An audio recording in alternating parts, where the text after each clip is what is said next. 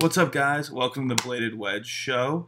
Today is June 29th, 2020. Obviously, it's a Monday today. We usually are Sunday nights at 8 p.m., but with the rain delay at the Travelers yesterday, we decided to push it to today. I am down on the Jersey Shore, so getting a little bit closer to Cecco, but he is still in Philly, so we're not together, but we're pretty excited to go over the show today. As a reminder, we're just guys who love watching golf, talking golf, and most importantly, playing golf. If you don't already, follow us on Twitch and Instagram. That's the best way to start to follow and stay up to date with what we're doing. But Cecco, how you doing, man? Welcome to 4th of July week. Yeah, big week. I thought we were going to see a little Monday finish today on the PGA Tour with that rain delay, but glad Dustin got it done and wrapped it up Sunday night. Yep, very interesting. I know we both have some big plans this week. You have a little tourney you're playing in today, so you want to touch on that? Yeah, so the our Golf Association of Philadelphia has open play days. So basically, if you're a member of the Golf Association of Philadelphia and have a handicap registered through them, you can go and play different courses that are also in the GAP Association. So today, this afternoon, me and 3 of my buddies are going to play Muslim Springs. It's up by Hershey, Pennsylvania. Should be a good day. It's beautiful weather out, so I'm excited to play. That's awesome. That'll be a great time. Definitely let me know how that goes. But with kind of the shorter show today, let's jump right into the Bladed Wedge tee sheet. So obviously got to kick it off with the Travelers Championship. There was a lot of drama pre-tournament about COVID, including the PGA Tour Commissioner coming out, having a press conference to answer questions about it. Most notably, Brooks' caddy had tested positive and then tested negative, but at the end of the day, Brooks and his brother Chase, who Monday qualified for the event, both withdrew, as well as some other significant players such as Webb Simpson. But overall, it seemed like the PGA Tour did a really good job handling it. I broadcasted the press conference from the commissioner, and he did a really good job putting things in place. But anything you wanted to kind of touch on there? It seems like they have things mostly under control for now. Yeah, I think PGA Tour did the right thing. I think so did, obviously, Brooks and Chase had the WD. I guess the one big point is Chase Monday qualified, right? Mm-hmm. So I think that sucks. But, I feel like those Monday qualifiers are so hard to get into and so hard to really play well, go low enough where you get one of those spots. And to see him have to withdraw, terrible. But it is what it is, and they have the protocols in place, and you got to follow them. Yeah, and kind of going along with that, the PGA Tour is handling this really well, and they actually gave Chase a entry into next year's tournament. So obviously a bad situation, but I respect how serious everyone's taking it, including Brooks, and it's awesome to see the players in the tournament and the tour working together and saying, hey, you're doing the right thing now. We'll reward you with an entry next year. That's the kind of stuff that you have to have between the players and the tour to keep this moving forward, because there are going to be suboptimal situations like that. Totally. Completely agree. And then, moving really into it, it was pretty awesome to watch Phil play really well. I think he had a share of the lead after Friday, or at least was right up there. Awesome to see him play well. He really struggled over the weekend. Obviously, he's won this tournament twice before. But I just want Phil to be playing well. He's electric when he's hitting his irons well and making some putts. Yeah, he's 50 years old, and he looks like 35. Just still hitting the ball a long way. I don't think he has any plans of going to the Champions Tour anytime soon. So yeah, I mean he's doing great, and I can see him contending in a lot more tournaments this year. Yep, totally agreed. I do think he needs to ditch the sunglasses. I'm not a huge fan. I thought that was a joke, but he's taking it pretty seriously here. But, overall, always awesome to see Phil in it. I would love to see him in it, Sunday at a major. But this is a good start because his game has been a little bit off lately. Moving into it, really wanted to jump into Will Gordon. He needed a two-way tie for second or better to get conditional status on the PGA Tour, and it was really rocky. On 17, he missed had to be less than 4-footer for par. So he made bogey, and then he came back and birdied 18th to get and ended up getting a tie third. So just an awesome story there. Great to see him play well and sneak in even after that really bad bogey. And that's the nerves too. Mm-hmm. I mean, he probably knew that he had a lot riding on this finish, and he knew his position where he needed to get to. And I think that was definitely in the back of his mind coming down the stretch. Definitely. It's exactly what we were talking about with the nerves of some of the higher guys during the first tournament back. It's just not used to this tournament play. This is the same nerves for just a whole different reason. Obviously, just so much riding that putt, literally a putt that could change his life. Now he has the opportunity to play in the PGA Tour the rest of the year. Obviously, with some restrictions, doesn't have a full card, but is going to get a shot to play in more events and potentially make it and get a full card for next year. So, super excited for him. Sunday, as we talked about, and the reason we're doing the show on Monday, there was a rain delay when Dustin had 3 holes left. Kind of helped Dustin, in my opinion. He was starting to get really errant on his shots off the tee. He did make par, a really good bogey, and then a good par. But just an unfortunate situation to have that at the end of the round for the tournament. But at the end of the day, that they got through it pretty quickly, and Dustin was able to come out and win and play well down the stretch. Yeah, he hit that last drive on 18, which went 351. It was just an absolute bomb, and I think that was kind of the icing on the cake. Yeah, it's awesome to see him win, and when he is playing well, he was so good. Especially, it really a lot of his playing comes down to, is he going to hit his wedges well, and is he going to make a couple putts? I know he's putting with that new, I think it's a TaylorMade putter that is a blade, but it's supposed to feel more like a mallet. So that definitely helped him today, because he was putting way better than when he came out during that TaylorMade event during quarantine. And I didn't know off the top of my head, when was the last time Dustin has won an event? Because you feel you always know, oh yeah, Dustin, he's always going to be around the leaderboard. And he had that stretch, a couple of years ago where, he won the U.S. Open at Oakmont and was playing super well, always contending. But I feel like recently we haven't really seen him play that well, and I think his game is kind of fallen apart. So I mean, this week just came out and played flawless. Yeah, out of nowhere, like you said, a lot of people weren't talking about Dustin. Obviously, he's a huge name, so he's always someone to look out for. But I don't think anyone was like, "Oh, this is going to be Dustin's week. He's been playing well. It's just a matter of time." He just really put it together, and he should be in a good spot for the rest of the year. It'd be pretty awesome to watch him and Brooks battle it out on a major or on a Sunday. So I was kind of missing that. I think Brooks would have loved that. But yeah, it was great to see him win, and we'll see what this does to his confidence for the rest of the year. Definitely. Moving on, this week we have the Rocket Mortgage Classic, obviously a hometown one for me, being from Michigan. Pretty excited to watch that, and it is a beautiful golf course that I've actually played before in a high school tournament, so excited to watch it. Very hard golf course. I'm sure these guys will tear it up, though. But the story we got to talk about is obviously Tiger Watch. No Tiger this week at the Rocket Mortgage. We're still probably targeting him for Memorial, but we haven't had any confirmation on that. Any thoughts from you, Cecco? Yeah, and this is same thing I've said every day.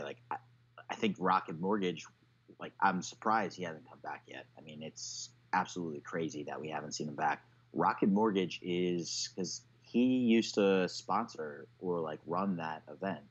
Yeah, that was when it was the Pontiac. He did work with them. Yeah, so he used to sponsor that and host that tournament, and then it switched to the Rocket Mortgage. So maybe there would have been some sort of connection to get him into this event, but he's going to do whatever he wants. He's Tiger Woods. Yeah. And kind of going off of that now, the unofficial host of the tournament is Ricky. So, he usually gets a pretty good field out there. It'll be interesting to see him play. He's been pretty disappointed with his play since we've been back on the PGA Tour. So we'll see if that turns around this week. Well, and Ricky's best friends with Tiger. So I wonder if he would have sent him a text, because obviously Ricky's going to want the best field at his event. So I wonder if there was any conversations between him and Tiger about hey, any shot you want to come play this week. Yeah, I bet you there was at least, a quick conversation around that with Ricky trying to pull together a good field for the tournament. But like you said, Tiger's going to do what Tiger thinks is best for himself, and probably sounds like Memorial is the case, but we'll keep you guys updated on anything that we hear. Moving on to our rotating topic, we're going to do kind of a standard one for us today, one we ask all of our guests, but we figured you guys would be interested in our answers. So we're going to go with favorite club in the bag. Cecco, I'll let you kick this one off. It's going to be driver, and I think I'm going to need driver today. I just think when I hit the ball in the fairway, it like completes my game. Like I just have so much more confidence from my irons through my short game when I'm getting off the tee well. So I'm going with driver today. I love that. I thought you were going to go with putter, to be honest. I've seen you putt with that and make like that one time we played, you made 3 birdies in a row, including one from off the green. So that's what I thought you were going to go with. But for myself, I'm going to go with putter. It's kind of a club that sometimes is off for me, but when it is on and I'm feeling good with it, that's when I score my best and can really make up for a lot of different areas of my game. So I'm going to go with putter as well. And then before we get to our interview, like we've mentioned in the past, we are looking for help. So if you want to be our third, help us out on social or video editing, shoot us an email, bladedwedge@gmail.com. Remember to give us a follow on Instagram and Twitch to stay up to date with what we're doing. And then next week, 8 p.m., we'll be back on schedule talking about the Rocket Mortgage and then Memorial and giving you guys an update on what Tiger's doing. To finish off today's episode, we interviewed Johnny Wunder, who's the director of original content, Instagram manager, and host of the Gear Jive podcast for GolfWRX. Obviously, you guys know that we have a good connection and a great relationship with GolfWRX, so it was really interesting to hear from him, not only about his career, kind of how he became director of content for GolfWRX, but also just talking to him about some questions we had about how, what the golf world looks like and how you make it in the content game. And then, he shared an awesome story about Freddy Couples and Tony Hawk. So definitely stay tuned to listen to that. Reminder, 8 p.m. next week. Thanks for watching, for supporting, and we'll see you guys soon. Later. What's up, guys? Today we have Johnny Wunder for our interview. He's the director of content and Instagram manager for GolfWRX. He's also the host of the Gear Drive podcast, and you can find him on golfwrx.com or at his Instagram at Johnny Wunder. How you doing, man? I'm doing all right. I'm sitting in a tent in my kids' playroom, which has become not only the home of the Gear Dive podcast, but also my new workspace during this quarantine. So this is my new natural habitat, is in this tent. I love that. I know everyone's kind of getting creative on figuring out different ways to work, but I can honestly say this is the first time I've heard someone working from their kids' teepee. So we'll count that as a first. Yeah, I am. I got Maui from Moana looking, just giving me eyeballs right now, right across the room, just staring at me with he's all tatted up, looking at me like he's gonna kick my ass. So that's awesome. And you're up in Toronto, right? Yeah, I've been up here for since my son Sevi was born. So I've been in Toronto for 3.5, 4 years now. Awesome. And are you guys having the quarantining, and are you being able to get out and play any golf, or are you kind of on lockdown? I have not played any golf yet. The courses are open for sure. They opened up a couple weeks ago. We've been so busy with homeschooling. The corona sort of affects everybody in different ways, especially if you have kids. The way that I guess we were kind of handed the situation was like, we send our kids to my oldest goes to a private school, and they did a really good job of like setting him up to have activities and schoolwork, but the parents need to facilitate it. And we have a 3-year-old, Sevi. So it's like, he's a so, I can't just tell the youngest one to go read a book because he'll burn the house down. So it's always one's homeschooling, one's working, one's doing this, one's doing that. And so now tomorrow is his last, is my oldest is Augustus, and his last day is tomorrow. So that will open up some opportunity to play some golf. And I'm probably going to manipulate the system and see if I can't use Father's Day to sneak away for 36 at some point this week. So I love that. Yeah, I'm in New York, and I see a lot of young parents who are still stuck in the city. trying to corral their kids and educate them and get through everything. So good luck with that, and I'm glad that school is almost over for now, and hopefully this fall it will return back to normal. I hope so. This is Banana Town. So let's kind of start from the beginning, because obviously really want to make sure our audience knows your background. So can you talk about how you really got into the golf industry and then started to work with GolfWRX, because I know you wear a lot of hats out there. Yeah, I mean it's funny. Like I guess I'll take a couple of steps back. I mean I'm one of those guys that's sort of done everything in my life. I grew up in Seattle. I'm not going to give you my whole life story, but I grew up in Seattle, and right out of high school, I was a bat boy for the Anaheim Angels. My godfather pitched for him, and I got a job doing that, so that was a cool experience. That's awesome. And then, at that point, wanted to go out and try and play. I was, pretty decent player with a lot of talent, so I tried to play for a little while, and ended up moving to California, and then got into went to college and got into waiting tables, and then got into marketing and got into acting and it's just like this frantic trying to find the next big thing, and I didn't really hit my stride, which is sort of how the GolfWRX thing came. I'll get to the point here in a second, but in 2011, it both kind of happened at the same time.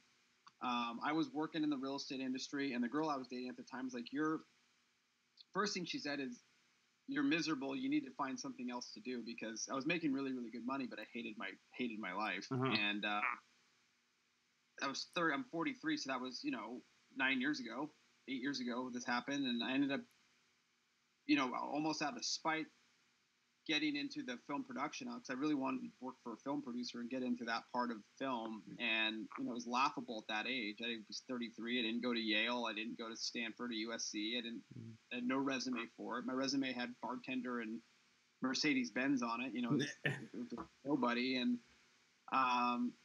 literally out of spite, I sent out like 100 resumes just to show her that I would do it. Like, okay, I'm not afraid to do it. And I could have ended up working in porn. I mean, I would have taken any job that came. Because I just wanted to get in, and that's the first thing that you have to learn. I mean, for people that are coming up that watches this show, is I was willing to do, when I say anything, I mean professionally anything. I wasn't willing to hop on the leather couch or anything like that, but I was willing to get coffee and take orders for free for a little while to learn. I was willing to trade in my time for the experience and the education. And a small producer, had made one movie, took me in and make me an unpaid office assistant. And I knew once I figured out the business, I would move up, and I got promoted like 3 times in a year, and then got recruited from that company into a bigger company and got promoted all the way up on that company. And then, I mean, it worked. Like the idea worked. And how that segues into GolfWRX in a weird way is you sort of learn, in the film space, is you learn how to work in chaos, and you learn how to it doesn't always have to make sense, right? There's the life doesn't work in from A to Z. It's not really how it works. It's kind of A to 2 to 9 to. And when I moved to Toronto, and I was already writing for WRX at the time as a featured writer, kind of what a lot of people do, and I was one of the first featured writers that got in there, and that was literally out of boredom. I was on the site. I've been a member of the site since 2005, and I've been a gear junkie my whole life. And I knew Zach, the editor, and I said, I want to write articles. How do I do it? And he told me to write up a spec, just a test article to see if I could even put 2 sentences together. And the first article that I wrote for the site was in 2011, and it was a complete lie, but I wrote it as if it really happened. And it was if you go to the site and look at my first story, it's one called Playing with My Hero, and it's about me going to play golf with Mark Langston, who's my godfather. And I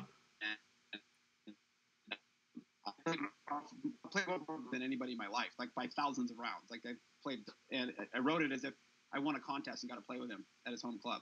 And not thinking it would ever see the light of day. And then Zach ended up liking the article and posted it on the front page. And I'm like, oh God, that's a total lie, but I'll, let's let it ride. Yeah. Asked me if I wanted to write more, and I kept writing more. So I just kind of kept in touch with the site, kept writing, collaborating, whatever I could do. If they needed somebody to fill in and write, I did. So fast forward to 2018, the beginning. Film business financially goes like this, and I wanted to find something stable that I would enjoy, that I knew I would stay engaged in, and I knew the GolfWRX boys, and Andrew Tursky was the editor at the time, and I sent him an email with an idea of like, let's start figuring out how to make the video content and that part of the video of the site better. And you know, a couple weeks later, after sending these emails, I was in Dearborn meeting with Richard Odie, the owner, and my boss, Aaron Martin. And, you know, I kind of created a job for myself, and they bought what I was selling. And obviously the job has morphed into way more than that since I got in the door. But a lot of it was, I don't want to say I was out of desperation, but you know, as a man with 2 kids, a lot of it came out of necessity. I had to find something that I knew I could make an impact quickly. And they took a crack on me, and in my life, it's funny. There's life before WRX and life after WRX. I was a nobody in the golf industry when I started, and I'm still a nobody now. But I have, you know, I write articles, and I have a platform now that I didn't have 2 years ago. So it's been an interesting ride, man. I can tell you that. Yeah, that's awesome. Really appreciate you sharing that. You know, my story with GolfWRX is slightly similar in terms of, you know, starting off in that featured writers program, and then, you know, kind of pitching. Andrew was the first guy I talked to as well, probably back in 2018, and then just coming up with an idea to do this on Twitch and try to do that. Obviously, we're still in our beginning stages, but kind of pitching an idea. Ben thought it was an interesting one, and here we are. So, you know, it's awesome to kind of be involved with a company that really is interested and takes, you know, chances on people and really allows them to kind of be creative. So really cool to have that. And then I kind of wanted to kind of move into, you know, obviously your podcast is really focused around like gear and apparel. So can you talk to us like where that love of the gear and the apparel kind of came from? Yeah, I mean, the gear, the podcast has been sort of a weird animal. I never expected it to go on as long as it has. It's such a weird story. So Andrew Tursky, it was in Dearborn. You know, when I first started this gig, I used to go into Dearborn, you know, once a month to, you know, just to be there and be in the office. And you know, that's obviously changed just because, you know, you get busy, you travel enough. And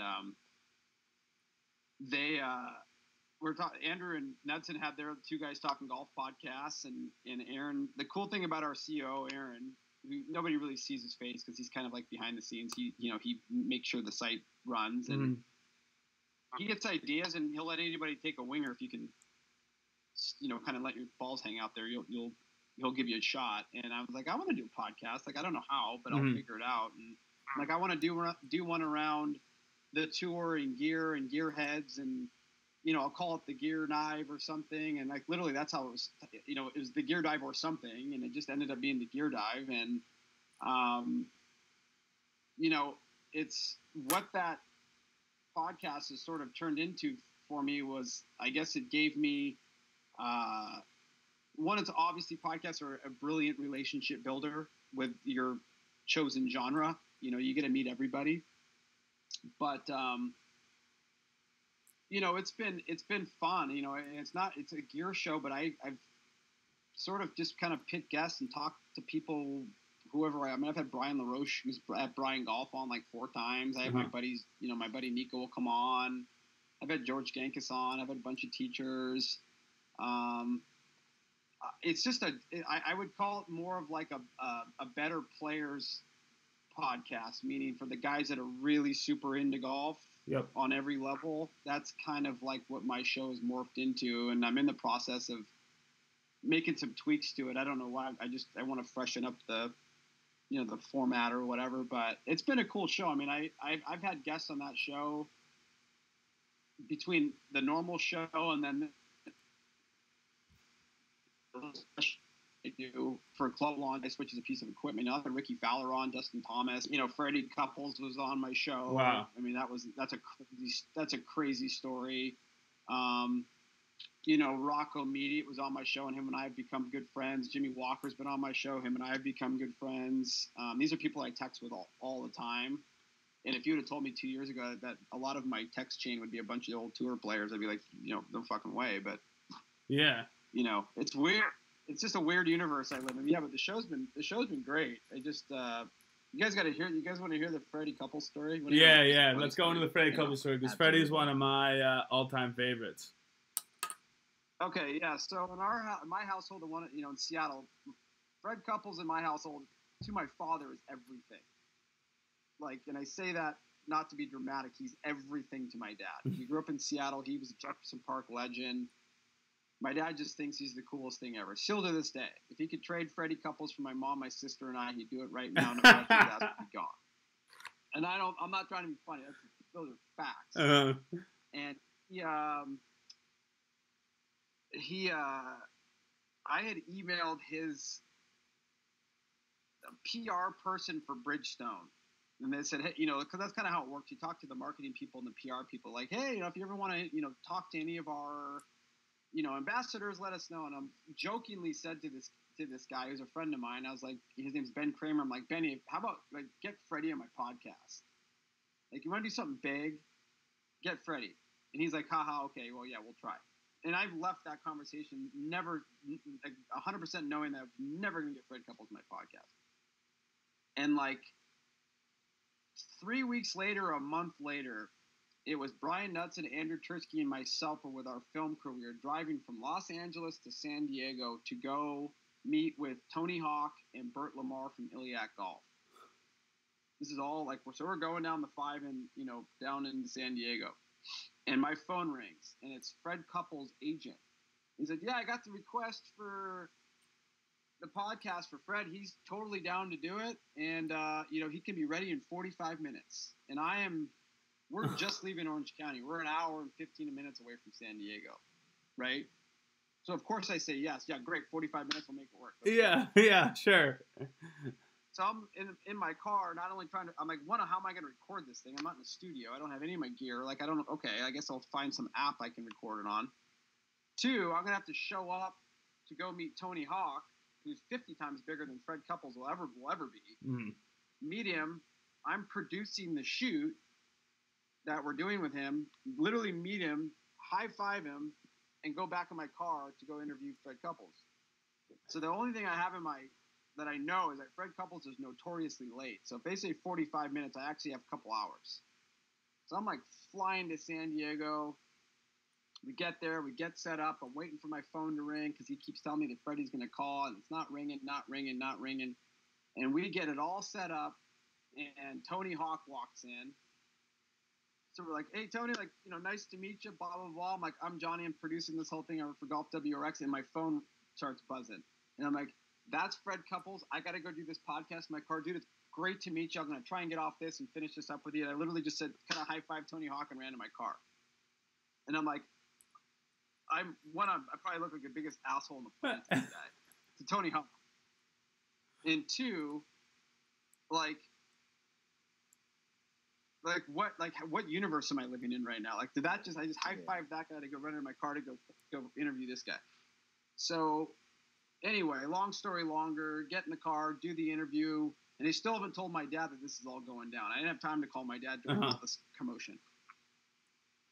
So do the interview. Freddie was awesome. We talked 15 minutes before the podcast, 15 minutes after the podcast. We're talking about people that we mutually knew, old places, old restaurants, all this. Just a beautiful hour and a half. And I got done with the podcast, go in, make sure Tony's things all taken care of. That all went fine, thank God, because that could have gone bad really quickly. And at the end of it, I finally called my dad, and I'm like, Dad, you're not going to believe this. He's like, what? I'm like, I interviewed, Fred Couples was on my podcast, and you could hear him going you could hear the wheels turning in his head, what the fuck? Why is he on your podcast? How? In my dad's mind, it's Fred Couples doesn't deal with people like us. Because we're not in the same thing here. You got to be kidding me. But then he actually heard the podcast on GolfWRX radio a couple days later, and obviously told all of his friends at the club, and he was a proud papa for about 24 hours, and then that stopped. But anyway, that's the Fred Couples story. Sorry, that is awesome. Did you get into bed that night and be like, what just happened today? Were you in shock and awe that you were like, all right, well, I just kind of stood up Tony Hawk for an hour and a half to interview Fred Couples? Oh, well, you know the oddball thing about that whole experience is now to this day, like I text him or he'll text. No, he doesn't text me. Let's be honest. Like he'll text me back. But if I ask him a question, like I did a big write up in GolfWRX about his bag, like a deep dive into the bag of Fred Couples. It's on the site right now. When I asked him, like, okay, I need to go through your bag with you to figure out what's in there and your specs, and he's like, okay, I'll do my best. The guy's got no clue what's in his bag. So for me to get his club specs, and I have him at my fingertips the whole time. I'm asking him questions. I'm like, okay, bro, your 3-wood shaft. I know it's a Harrison Mugen prototype. What's the weight though? He's like, well, how do I look? You just what? Like, is it 7 or 6? Is there any numbers on it? He didn't know. Like he didn't care. So I have to collect data on his bag from 5 different people because his bag's all over the place. You know, it's 15 different companies. And, you know, it's just there's no rhyme or reason to it. So, but I had him the whole time. Like he could have just made the thing easy for me and just answered my questions, but he physically could not do it. He didn't know. Like he didn't. You're like, can we FaceTime and you just point the camera at your bag? Yeah, we don't know. I don't know him like that. I don't know him like that where I can FT the guy. But I wish someday. Yeah, someday. The one thing that's crazy about Fred Couples, and I never knew this, is that him and Jim Nance, weren't they roommates at the University of Houston? Is that correct? Yeah. I think that's so wild. And he's your golfer that shows up to a tournament, hits a couple wedges, then goes out and shoots like 63 because he's so good at golf, but just doesn't practice at all. I feel like. Yeah, there's certain guys out there, and I think, and even the guys on tour will tell you, because I've talked to enough of these guys. Freddy Couples, Phil Mickelson, Tiger Woods, obviously, like you don't even have to mention him, but there's certain guys that are roll out of bed talented. Yeah. Like they're roll out of bed. Like, and I would even throw Anthony Kim in that bucket. I'd throw Patrick Reed in that bucket. Like you can tell the guys that are actually like Lucas Glover, they are roll out of bed, give them a stick, they're going to hit it, and you can pick them out who has manufactured their talent and who don't need to do much to show up anywhere and still compete. And there's not a lot of them out there, but there's enough. Like Bubba Watson's obviously that way. Some of them aren't though. Some of them need to grind and practice and hone their craft. And, and some guys like Freddie can, if he's going to go play the Masters and he hasn't played in a month, he just needs to squeeze in 36 and his back's feeling okay. If the wind hits him right, he'll compete. Like but that's pure talent. There's no manufacturing going on there. It's just like the guy is just a good golfer. Yeah. He just understands how to play. So it's crazy. So I guess switching gears a little bit, moving into some more of like the content that we're seeing on the PGA Tour. In your opinion, like where does the PGA Tour, LPGA Tour, some of these, where do we need to get better and where are we missing today in the landscape we're seeing with some of the content being developed? Well, the PGA Tour, like if you're going to use the tour as an example, it's a challenge for them. Like they are the facilitator of the actual on-field action.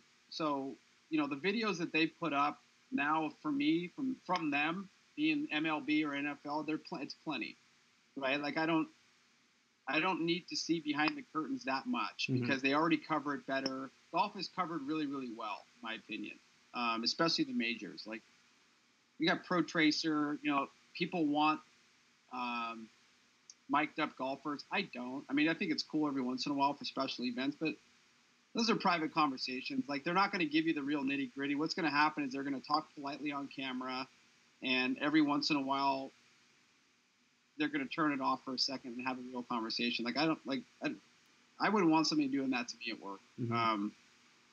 But golf content in general, the tour that does it the best, the European tour's content is the best in the game, followed shortly, right behind. TaylorMade does a really good job as an OEM. Their content's really, really good. They understand how and what to show behind the curtain. So they have those marketing days that they have for that 3-day period, and they get a ton of good content out of those things. But those two those two entities, in my opinion, are doing the best job of selling the game of golf, selling the tour athletes, and selling the equipment that they sell and explaining why it's good. So, and some companies flat out fail at it. I'm not going to name who it is, but some companies really suck at it. But TaylorMade does a really good job. With guys like Chris Trott on the Tour Truck, they are very generous with the information that they share. And it's all to the betterment and the benefit of us, the golfers, when we get to understand why a tour player puts a certain club in their hand or plays a golf course a certain way, because eventually you can whittle it down to how it affects you, right? So yeah, those two entities do a really, really good job. Obviously, I think WRX, for what we do with the rapid fire content, kind of like the Barstool model, we do a really, really good job. The only thing I would change about us is I wish we could draw more of a line in the sand, at least for a section of the site where we could have a little bit more opinion, but that's not our function.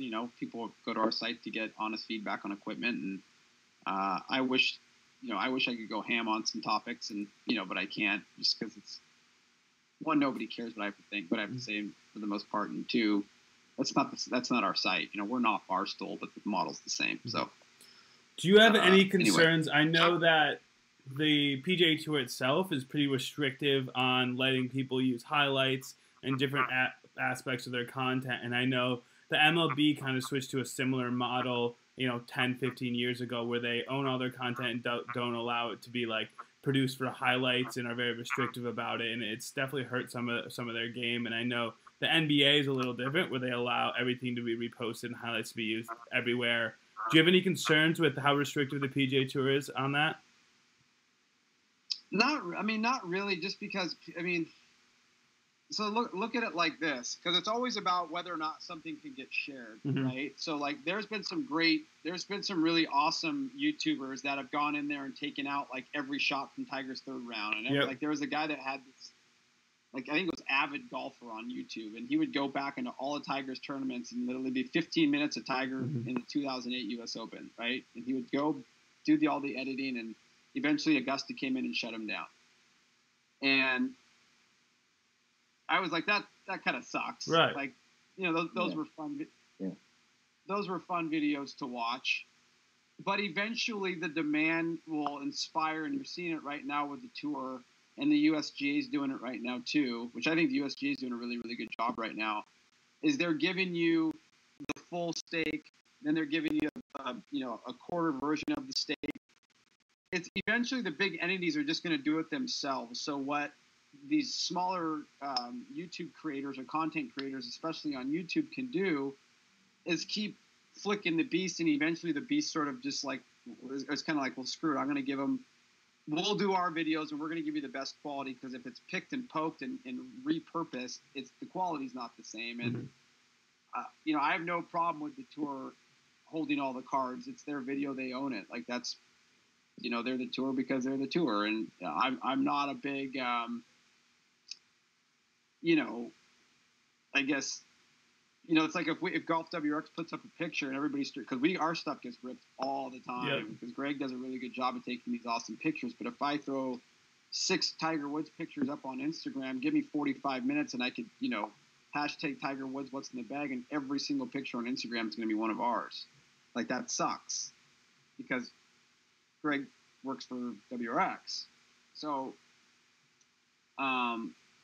but in relation to the content, YouTube, especially the video content, it just inspires those bigger entities to figure it out and do it their way. And usually their way, they have the resources to make it better than some person could do in their basement, in my opinion. Because I've tried it, and my stuff sucks. Yeah. I've tried to put videos together and like that, and my stuff's awful. And I know how to edit too. I'm a good editor. I'm crap. So I'm looking in the resources too.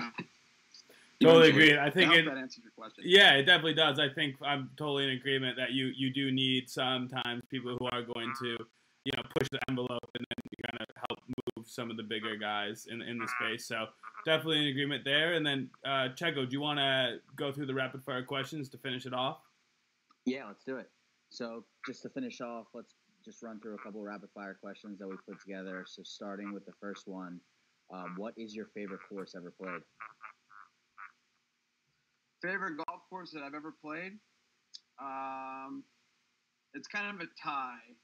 Butler National in Chicago and the Olympic Club in San Francisco. Ooh. My two favorites. And what is the lowest round you've ever hosted?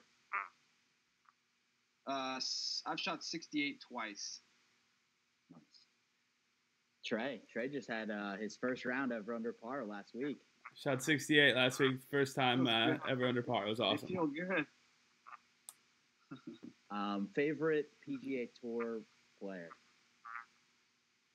Oh, Tiger. I'm a Tiger. I'm the biggest Tiger fanboy ever. It's funny. We thought we're on like a 3-interview streak of getting Tiger Woods. So obviously, his place in the game is huge.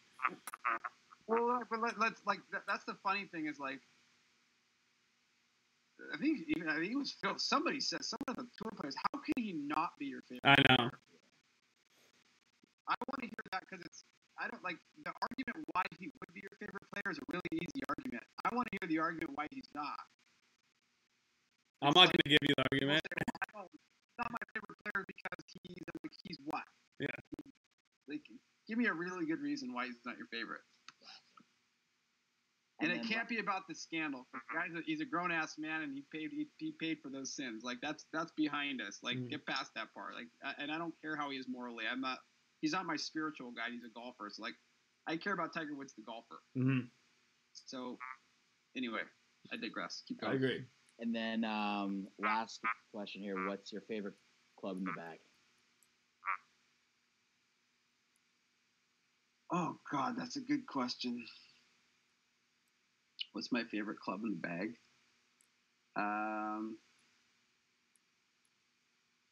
5-wood. My favorite club in the bag. How come? What's the reasoning? I always hit my 5-wood well. I don't know why. It's just always that club that when I need it, it's there for whatever reason.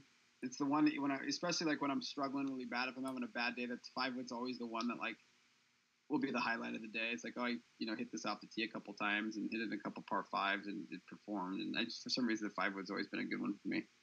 I love it. What club is it? That's a damn good question. Right now, it's I got all my clubs are in this room next to me. Right now I'm playing a PX. It's a PXG 7-wood. That's like bent to a 5-wood. It's like 21 degrees, but it's open to like 19.5 degrees, and it's really, really good. That's awesome. Really, really good. But I haven't played in so long, I couldn't even tell you if it's still good. I have no idea. It was good. It was good. It was good 5 months ago. There we go. Awesome. Well, really appreciate you coming on. It's been awesome. I feel like Cecco and I have learned a lot, so I'm sure our audience has as well. So thanks for coming on, and we'll have to do it again soon. My pleasure. Thank you for having me. It was fun, and you guys got a great thing going on, so keep it up. If I can be helpful in any way, you let me know. Awesome. We will. Thanks, Ben.